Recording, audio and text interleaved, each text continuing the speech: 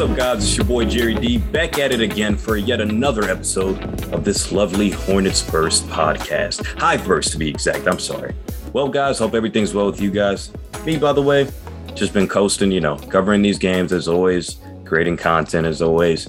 But there's a lot to cover since I did last week an interview on Timberwolves videographer Josh Inglet. If you guys didn't listen to that one, go check that out to hear his story and how he got his start. Make sure that you follow him on all the different social media pages that he mentioned. His stuff is awesome, man. It just looks amazing. But we did kind of take a little hiatus from Hornet stuff. And in that week, there was a lot going on, including James Bouknight just exploding off the bench for the Hornets as his real first long stretch of run of playing time that he actually received, dropping a career high 24 points, obviously, after he scored 15 points combined in all of his games. So that's huge news and just a huge confidence boost for somebody that's not even legal in enough to drink, obviously, can't even go out to some parties or clubs, stuff that people around my age group like him would want to do possibly. Maybe not in COVID, but either way, it was a great sight to see, especially with the Hornets missing, I believe it was 7 to 9 players just from a health and safety protocols, including their starting backcourt at that time with LaMelo and Terry Rozier. So real big shout out to James Bouknight for just putting on that type of show and actually getting those guys over the hump to get that a decent amount of wins last week. It meant a lot to the organization for sure. But now, of course, they're not going to really see the floor as much because a lot of these guys that were in health and safety protocols or had just a couple unrelated COVID-19 illnesses like PJ Washington and Nick Richards, they're all starting to work their way back into the lineup now, including Terry Rozier. So what does that mean for the young guys like James Bouknight, who obviously balled out? JT Thor had a big game. Kai Jones saw the floor a little bit. What does that mean for them? Well, to answer my own question, since I don't have a guess right now, it's going to mean that they're going to have to just suck it up. That's the short answer. The long answer for them, they just have to continue to remain patient. It's just not their time yet. They haven't played their way into the rotation where JB feels comfortable enough to have them play, extended minutes while everybody's available. Guys like Terry Rozier, Kelly Oubre, Cody Martin, LaMelo, all 4 of those guys are huge for this team's success. And JB knows it. And hell, as a professional now, James Bouknight probably knows it too. But his time is coming. And we know that he has loads of potential after seeing him flash it. Everybody was thinking that was a bust of a pick, taking him at 11th in the past draft, but he showed out and he showed why he belongs in this league. But for now, he just has to stay patient. Same thing with JT Thor. He was really taking that spot of PJ Washington and Jalen McDaniels, soaking up those minutes as a good on-ball and off-ball defender, good weak side blocker. Trying his 3-point stroke used some work, but I like the fact that he's actually attempting to take them. I don't want you to just sit on the 3-point line, get left wide open. And if you can't hit the shot, make them respect it. You have to try to hit it.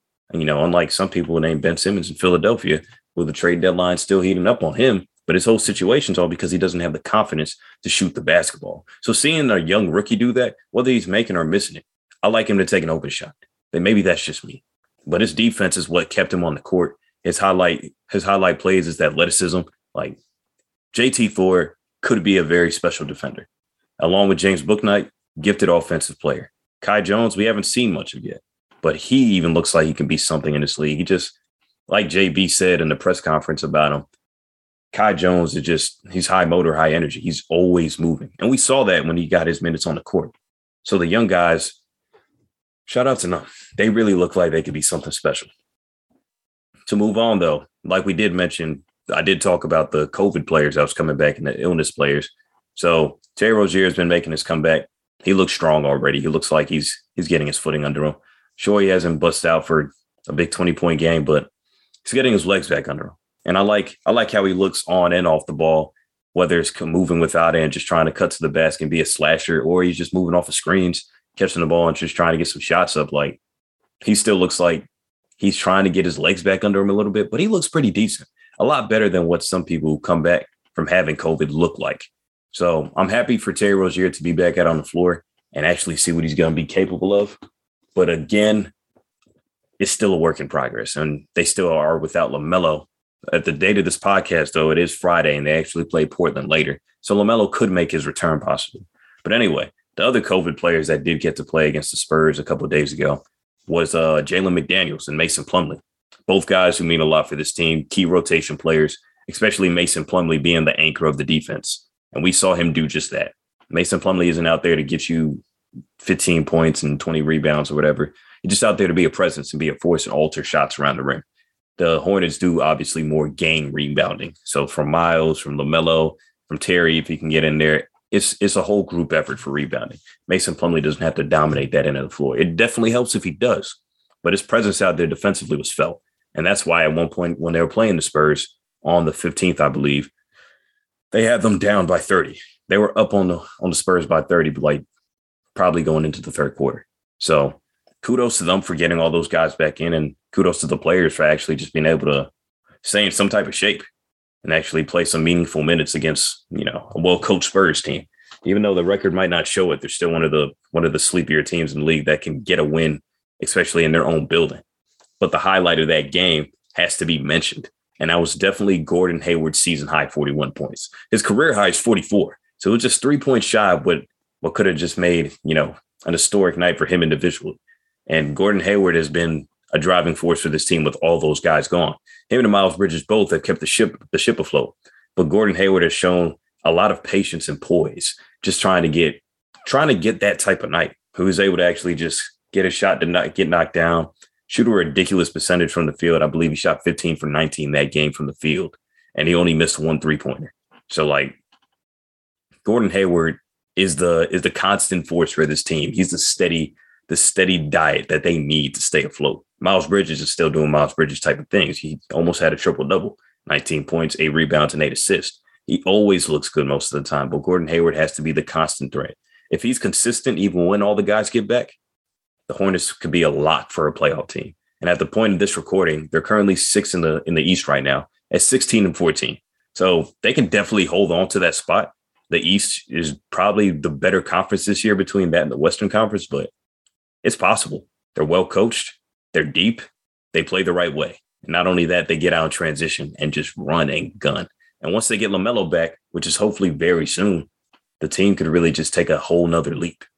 LaMelo's obviously an all-star caliber type of player. He's averaging around 20 points, 7 rebounds, and 7 assists. The man is spectacular. And I'm kind of surprised, honestly, that the team was able to stay afloat. Missing that many guys, you would think that they would be directly at 500 or well below it. But being 16-14, maybe people scoff at that, but that's pretty damn good for a team that's missing. They were missing their starting backcourt, their backup point guard, and Ish Smith.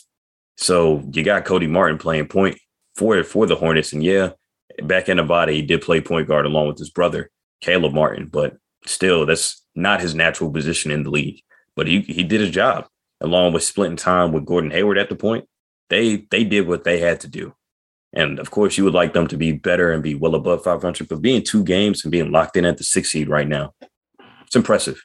And hats off to JB for actually keeping that streak alive and going for it. This Western Conference road trip that they're on right now, they dropped the first game in Dallas, but they just beat San Antonio, which I just highlighted. So it's a 6-game trip. They play Portland tonight on Friday, December 17th. So should be a good one.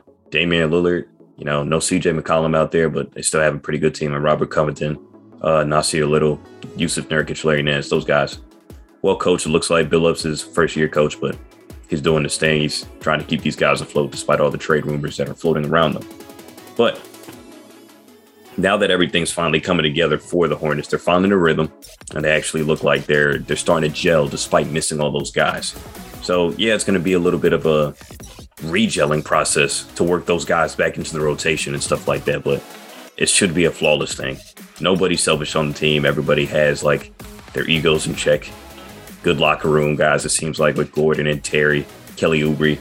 Everything seems like it's synchronized. Everybody synchronizes with each other. It's a big kumbaya party out there. So very excited for what the Hornets have going on. That's it for this episode of High Burst right here. I like to keep it short and sweet. That's why it's called High Burst, baby. Everybody have a good one. Thanks for listening.